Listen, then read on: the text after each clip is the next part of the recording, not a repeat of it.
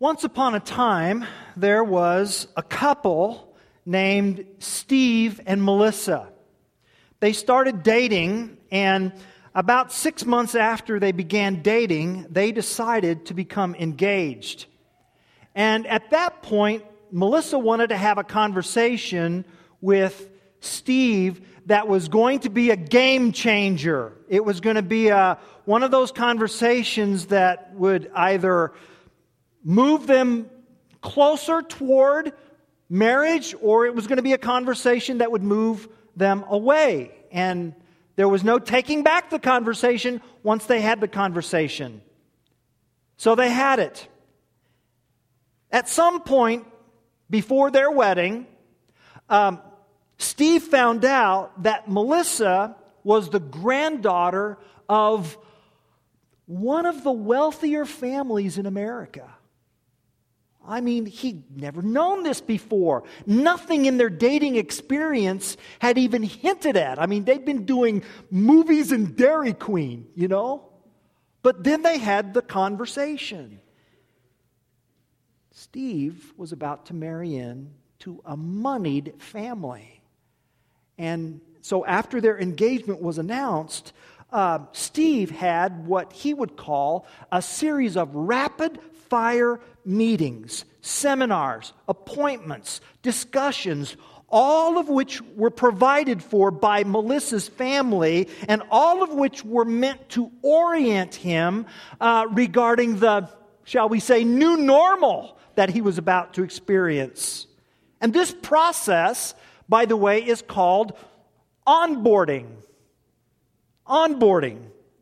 The purpose of onboarding is to provide newcomers and future in-laws, educating them into this new reality that they are about to experience regarding family wealth. So onboarding education includes curriculum about money and its effects, and there's advice and there's counsel about how to live your life, how to conduct yourself, how to speak to people, how to treat people.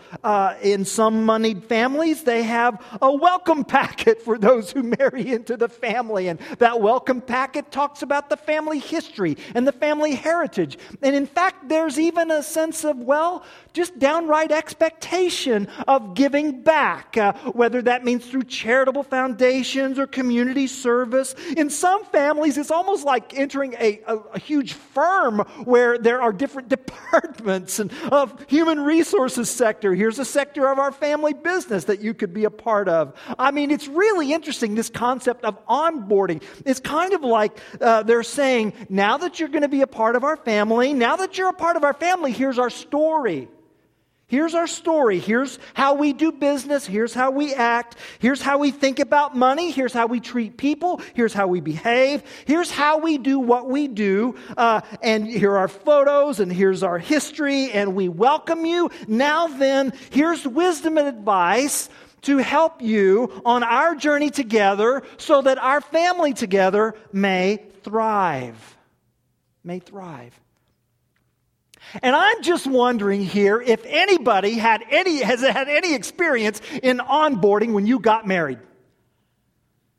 Yeah, neither did Sarah. I know.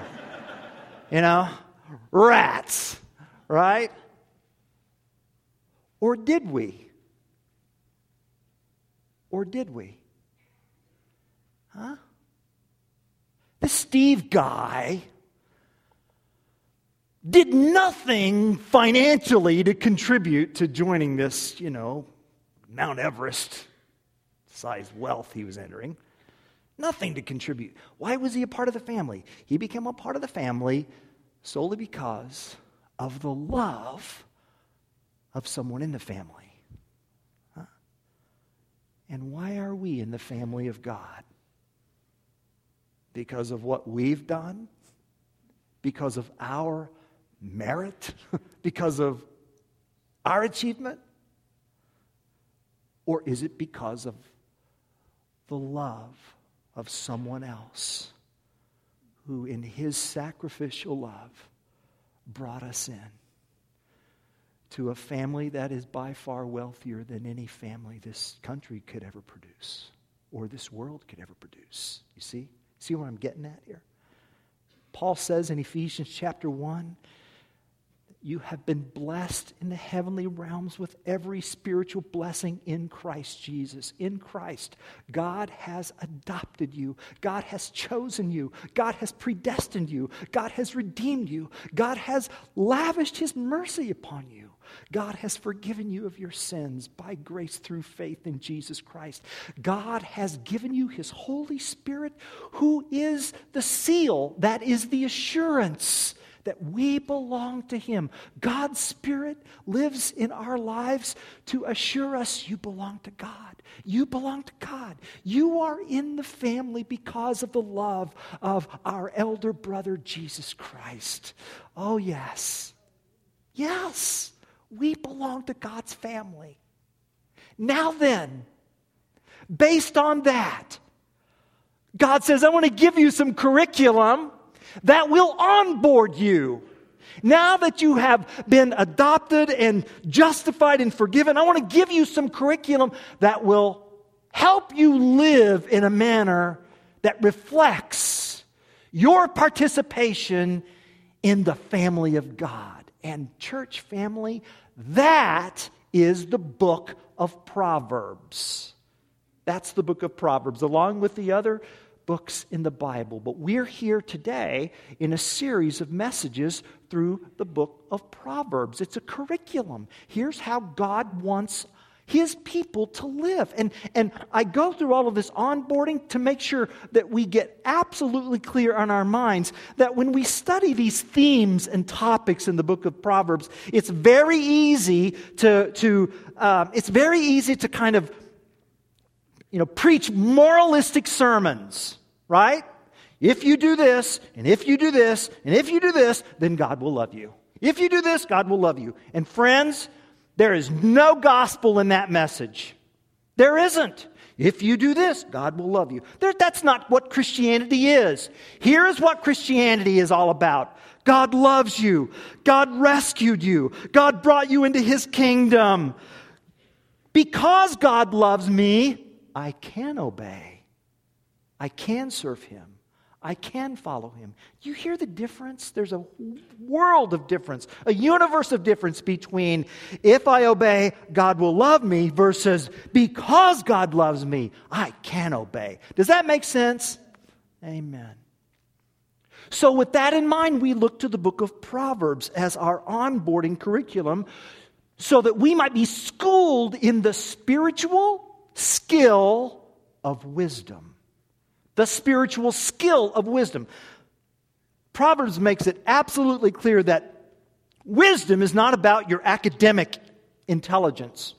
Wisdom is not about your intelligence quotient, rather. Wisdom is a spiritual skill. Wisdom is the spiritual skill of knowing what to do in light of how life works.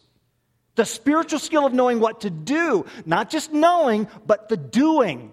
Wisdom, the spiritual skill of wisdom says, I know how this world works. I understand how this world works. This is the way the world works. And now, here's how God wants me to live. Here's what He wants me to do in light of how life works in this world. That's a spiritual skill. And because it's a spiritual skill, to gain this skill, you must first ask God. You must come before Him and you must say, Lord, I need wisdom. Would you please help me? James chapter 1 tells us this in no uncertain terms. If any of you lacks wisdom, he should ask God, who gives generously to all without finding fault, and it will be given. The only condition is you must ask in faith. And so, when we look at the book of Proverbs, one of the cornerstone verses regarding wisdom is Proverbs 3, 5, and 6. Trust in the Lord with all of your heart, and do not lean on your own understanding. In all your ways acknowledge Him, and He will make straight your paths. There it is. Trust in the Lord with all of your heart, and lean not on your own understanding. In all your ways. There's no wiggle room with that, is there? It's not just your Sunday ways. It's all of your ways. Your relationship ways, your marriage ways, your dating ways, your work ways, your vocational ways, your academic ways, your recreational ways. In all of your ways, acknowledge Him. Trust in the Lord with all of your heart. If you want divine direction in your life, often we think, what I need is just more information. That's what I need. That's not what you need. It's not. Really, it's not. Anybody got their cell phone with them? Yeah, put it up here. Yeah, Sarah, thank you. All right, I'm not going to judge you. This is not a setup, okay? All right, here. You know what? You got a library of information in this thing, don't you? I mean, you got a whole library in this thing. We don't need more information. You want divine direction in your life? You don't need more information. You know what you need? You need that dreaded S word that Americans absolutely hate. Submission. Americans hate the word submission, but that's exactly what you need from God's perspective, which is why when we say trust in the Lord with all your heart, that doesn't mean, God, tell me what you want from my life. I'll evaluate it and then make my decision. That's not wisdom. What wisdom is God, I love that song Katie led, whatever comes my way, I will trust in you. I'm going to do whatever it is you want me to do, Lord, no matter what, because you are the Creator. I submit to you in all of your ways. Now, this morning, we're going to be looking at God's wisdom regarding our money ways. The money ways. And let me just say this. Some of you, for what you're about to hear, your heads are going to be nodding. I don't mean nodding off, I hope. I hope just nodding. In other words, yes, this is affirming. Yes, this is true. Yes, I found this to be true. Some of you are going to be, what you're about to hear is going to be affirming in this way. For others of you, you're going to be challenged and pushed and maybe even poked and prodded and shoved. Good. Because we're going to hear wisdom about our money ways. So let's look at some sampling verses on money from the book of Proverbs. First, beginning in Proverbs 21, verse 5. The plans of the diligent lead surely to abundance, but everyone who is hasty comes only to poverty. The plans of the diligent lead surely to abundance, but everyone who is hasty comes only to poverty. Now, what does that say? It says this. It says, you can waste a lot of money if you don't plan ahead wisely. That's what it says. So, I mean, listen, people never spend money in an emotionally neutral environment. I'll say that again. You never spend money in an emotionally neutral environment. So you better plan ahead. Do you have a plan? Is it a wise plan? Are you working that plan? Proverbs 25 gives us wisdom on that. Let's look at another verse. Proverbs 19:4. Proverbs 19:4. Wealth brings many new friends, but a poor man is deserted by his friend. Wealth brings many new friends, but a poor man is deserted by his friend. What does that mean? That means that wealth tends to attract friends that you didn't know you had. So if you're influential or you're successful or you're wealthy, don't assume that people just love you for you. All right? Be wise. And then here's another one. This is a very interesting verse. Proverbs 17, verse 18. One who lacks sense gives a pledge and puts up security in the presence of his neighbor. What is that? That's interesting. We call this co-signing on notes. And Proverbs says that's not wise. Co-signing is not wise. Proverbs calls this putting up security for another. That is, one person pledges to pay someone else's debt if there's a default. Okay? Now then, is it immoral? Is it unethical to co-sign? No, that's not what that says. It's just not smart. It's just not smart. It's not wise. Be wise. Be wise. And then there's Proverbs 23, verse 4. Don't wear yourself out trying to get rich. Be wise enough to know when to quit. So the message there is, know your limits. There's a time to stop working. There's a time to say, enough. And why? Well, Proverbs 23, verse 5, the very next verse tells us why. In the blink of an eye, wealth disappears, for it will sprout wings and fly away like an eagle. So why would you kill yourself trying to get something that could be gone like that? All right? Well, those are just a sampling of some verses. And what we see when we study the book of Proverbs is that you cannot take one verse from the book of Proverbs and then say that that verse says all there is to say about money. You just can't do that. But here's what we can do. We can take all of the verses on money in Proverbs, and we can come up with a big idea that'll serve as kind of an umbrella for all the verses in Proverbs on money. And here's the big idea. This is what I want you to get if you don't get anything else. Here it is. You ready? Money is a blessing. Money is a danger. Wisdom knows the difference. I'll say it again. Money is a blessing. Money is a danger. Wisdom knows the difference. So money is a blessing. Oh, money is a blessing. Money is a window to the goodness of God. Money is a means of responding to people in need. Money can connect us to the work of a larger kingdom, a larger family. Money reveals our faith in that family. Money reveals your faith in the Lord Jesus Christ, that there is a God and that this world is not all there is. Money can do that, and that's so positive. Much of what we see in the book of Proverbs is very positive regarding money. And why? Because it's a blessing. Money is a blessing. Money is a blessing, and money is a danger. Money can cause what one author calls eternity amnesia.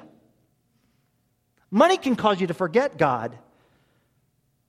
Money can change the way you think about yourself. It can make you turn inward. It can make you selfish. And money can make you change the way you think about others. And money can weaken your resolve to fight temptation because now you can afford certain acts of disobedience. Money is a blessing. Money is a danger. Wisdom knows the difference. Now, in the remainder of our time here, I would like to just rehearse some onboarding stories. 3 onboarding stories about how God wants us to manage the money that He has put into our lives. Onboarding story number 1 is this. Here it is. There was once a ranch with woolly sheep and little girls. It's a great story. You'll find it in Proverbs 27, verses 23 to 27. That's on page 549 of your church Bibles. This story of a ranch with woolly sheep and little girls. Proverbs 27, verses 23 to 27. Know well the condition of your flocks, and give attention to your herds. For riches do not last forever, and does a crown endure to all generations? When the grass is gone, and the new growth appears, and the vegetation of the mountains is gathered, the lambs will provide your clothing, and the goats the price of a field. There will be enough goat's milk for your food, for the food of your household, and maintenance for your girls. This is the story of a ranch. And this ranch has sheep and livestock. It's been passed down from generation to generation. And at a certain season of the year, there's a harvest of hay. And the sheep eat the hay. And because the sheep and the goats eat the hay, why, they grow woolly and bushy. And then there comes a time when the sheep need to be sheared and the wool is made into clothing. And the clothing clothes your family, and there's food for the table and for your daughters. And in the story, due to the diligence and the consistency of families throughout the generations, God has blessed this household, blessed this family with a treasure. There's a family treasure, a family inheritance, a crown, a diadem. There's operating capital. There's a kind of a sovereign wealth fund, a trust fund. That's what verse 24 is about. Riches and crown. That's those words. And the proverb tells us, even if you have a trust fund, or even if you have whatever kind of inheritance that may come your way, you need day-to-day work, because if not, that surplus is going to one day run dry. And no treasure lasts forever, it says. Diadem doesn't last forever and ever. So you hear what's going on here? God has given us kind of a quasi-royal responsibility for a little bit of this earth. And why? Here's why. Money is a blessing. Money is a blessing. You know, way back, beginning in Genesis, work and possessions, God says these are good. Creation is good. The material world is good. And this is so different from the way the ancient pagan religions of the world had their creation accounts. Their creation accounts asserted that this world came about by warring deities. But Judeo-Christianity is unique in that it asserts that the created world that we have has emerged from God's good hand. It's good. And we, men and women, have been given the responsibility to rule over creation as image bearers of the Almighty. So based on that, here's the question. What has been entrusted to your care? Everyone in this room, we've inherited flocks of some sort. Some of our flocks are larger than others of us. Some of us have more acreage to tend to. Some of our ranches, they're different, but everyone has something. Do you know the condition of your flocks? Do you? Do you know how many are in your flocks? Are they healthy? And are they where they need to be right now? And of course, you know, this applies to money. I'm making a money connection here, meaning, you know, specifically, do you know what's in your bank account? I mean, do you know that? Do you know what's in your retirement account? Do you understand what's in there right now? Could you? What about your savings account? What about your emergency fund? What's in your emergency fund right now? More on that later. Are you tracking these things? Know well the condition of your flocks. And of course, there's other capital that we could consider here than just financial capital. What about, like, some of us here are students, so let's talk about academic capital. Okay? Do you know what your academic or intellectual skills are leading you in terms of a vocation? Huh? If so, wonderful. Do you know your grades like right now? If not, why not? Find out. Do you know the condition of your flocks? What about the gifts and talents and skills and abilities that God has entrusted to you? That you can develop, that have come straight from the Lord. What are you going to do with what you got?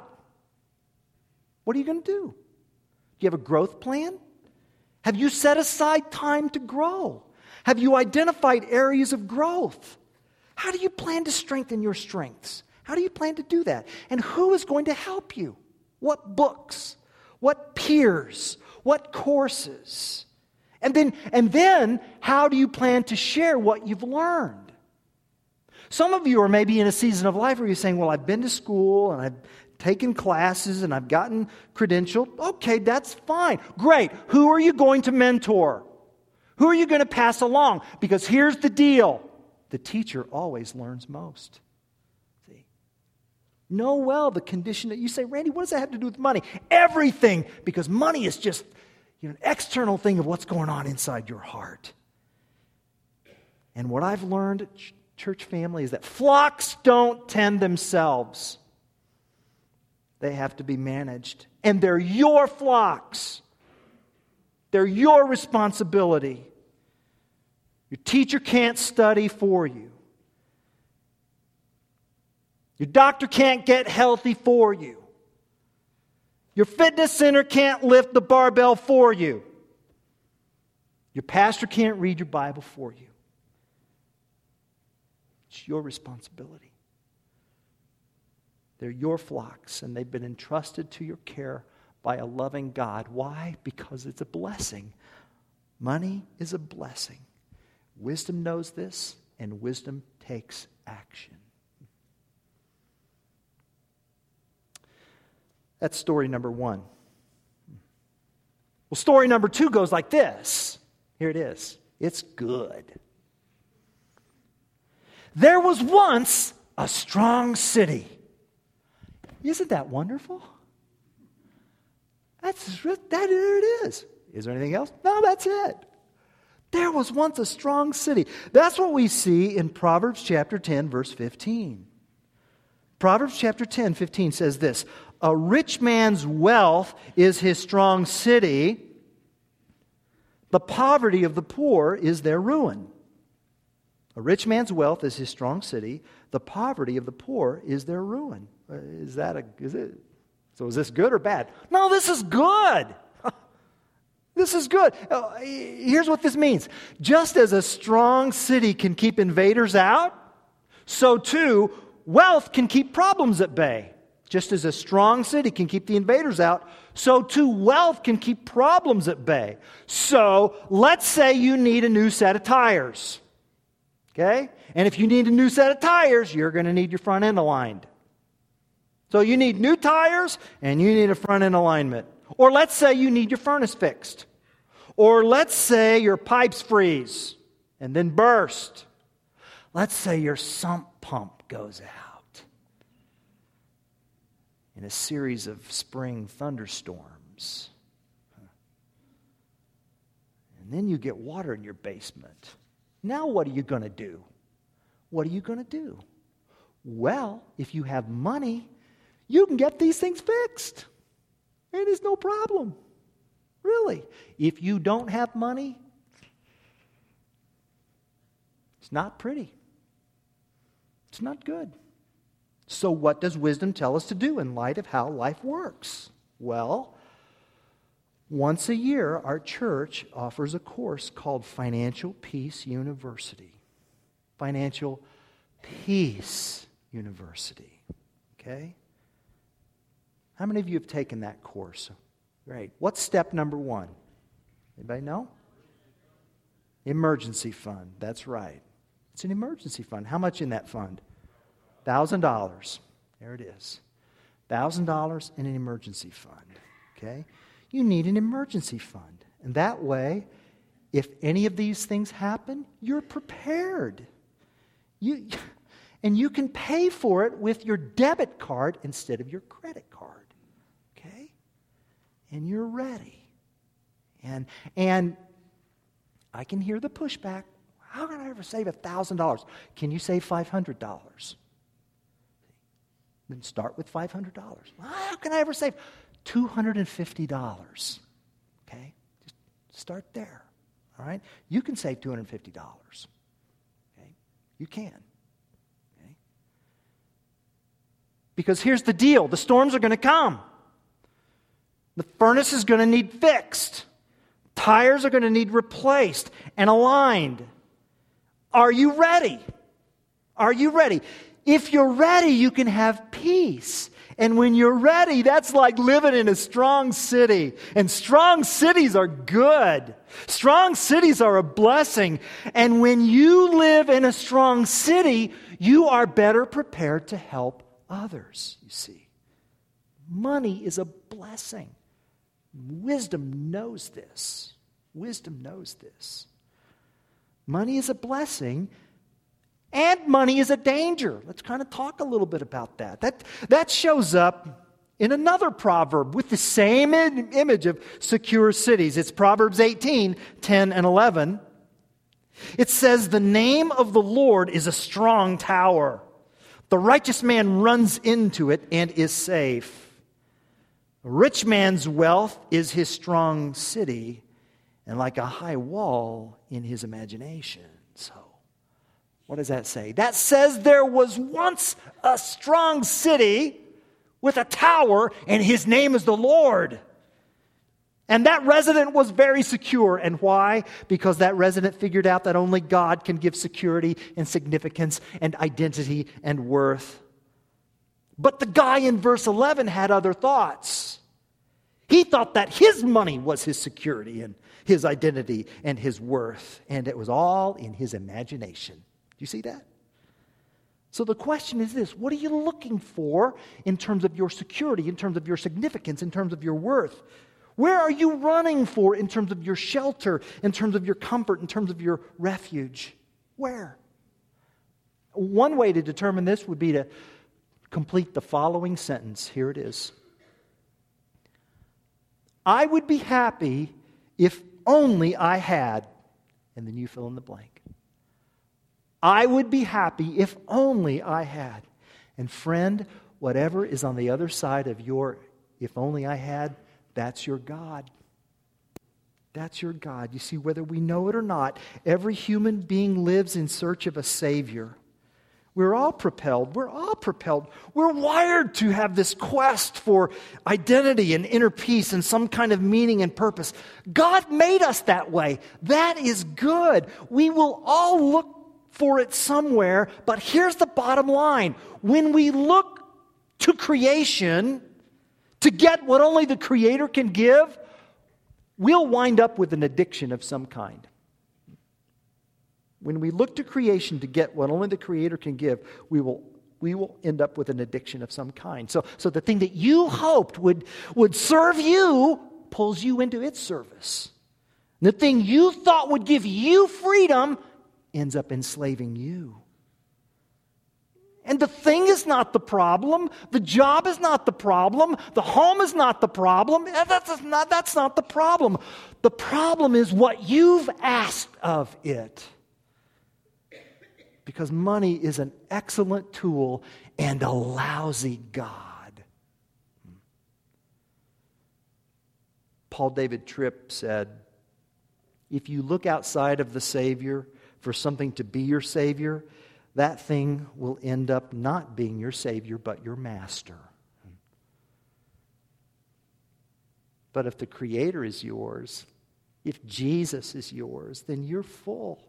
You're satisfied no matter how much money you have or how little money you have.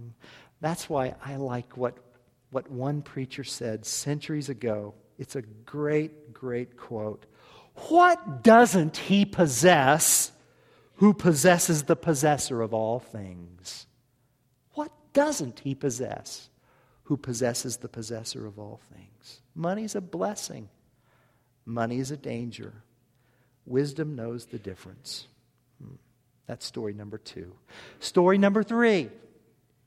Story number 3 is this. There was once a gradual gatherer. There was once a gradual gatherer. That's Proverbs 13, verse 11. Proverbs 13:11 says, wealth gained hastily will dwindle, but whoever gathers little by little will increase it. Isn't it interesting? You know, that even in the days of Proverbs, these are thousands of years old. Isn't it interesting that even in the days of Proverbs, people were afflicted with a disease called the next big thing-itis? Right? This futile chasing after the latest and newest and trendiest get-rich-quick scheme, this lifetime of hurried, high-stakes, high-risk pursuits in which I jot from venture to venture, trying to hit it big. And the problem is not that it succeeds. The problem that, it does succeed every now and then. The problem is that it exceeds enough to delude others into thinking that they're the exception. See, Carl Richards is a financial guy, and he writes for the New York Times every now and then.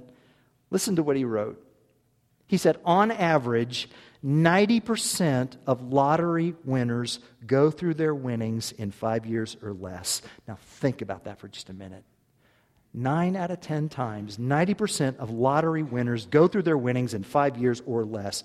And then Carl Richards says this, and your biggest temptation is in thinking that you're different from everybody else. See? All those other lottery winners, they were foolish. Not me. Carl says, keep telling yourself that. Proverbs shows us a better way, a godlier way.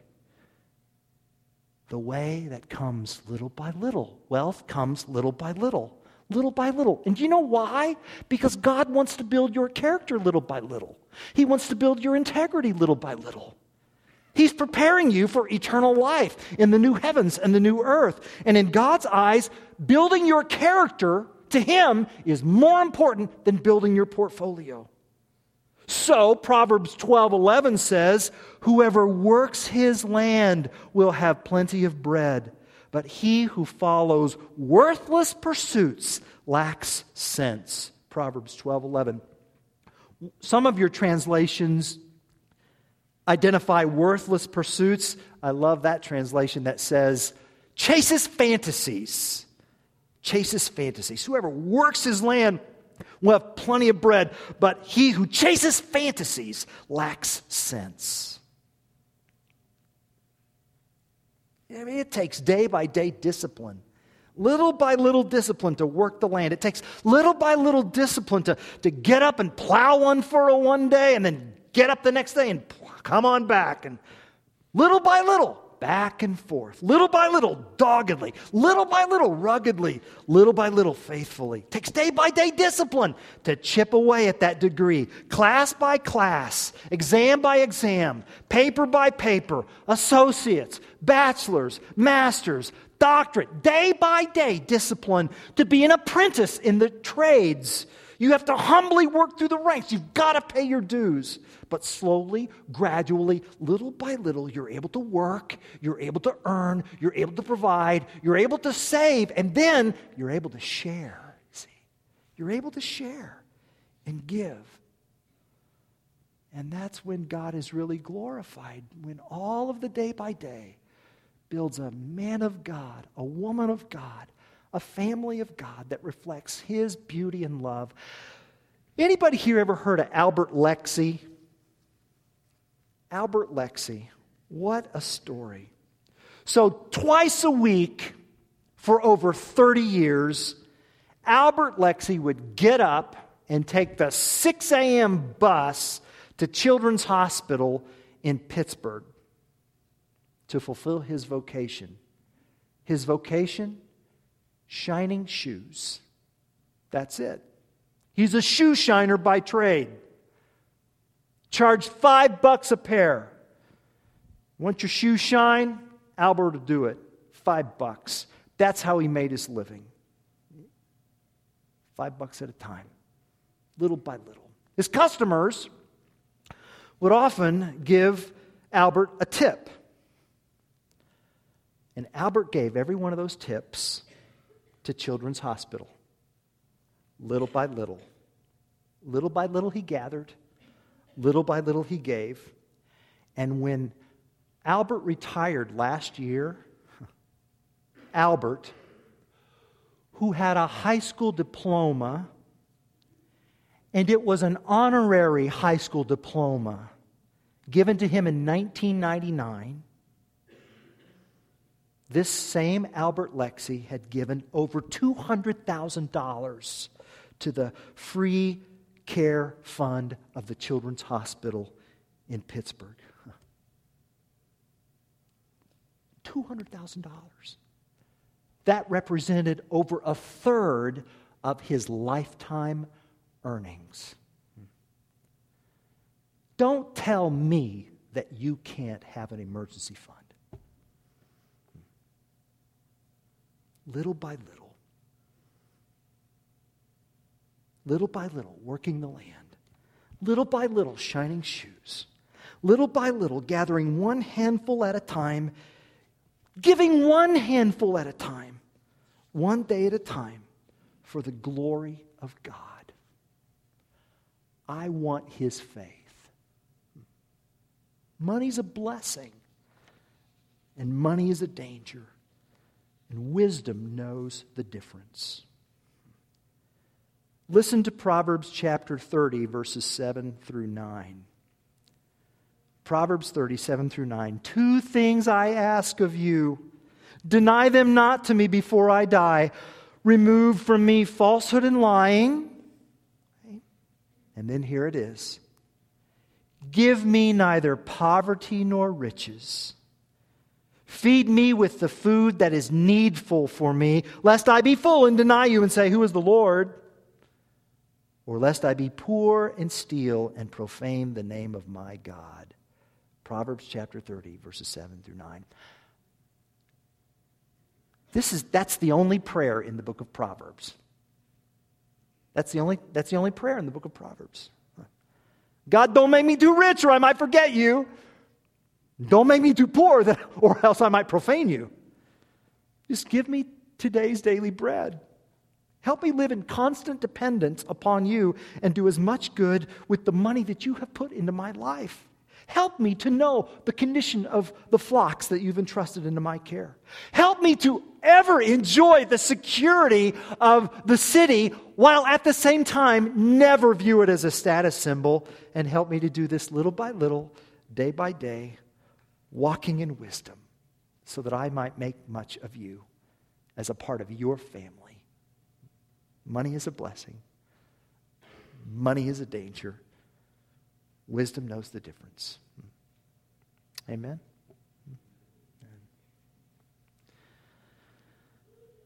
Oh, I've got one more story I want to share with you. Okay? It's the best story. There was once a king who lived in splendor on high, who was rich beyond all imagination. And he had seen the world which he had created, a world that became broken because of that world's rebellious insurrection against him. But this king loved this world so much. He came himself to repair this world. He entered it not robed in splendor, but clothed in commonness. He who was rich became poor for our sake, so that we might be rich with him forever. He lost so that we could gain.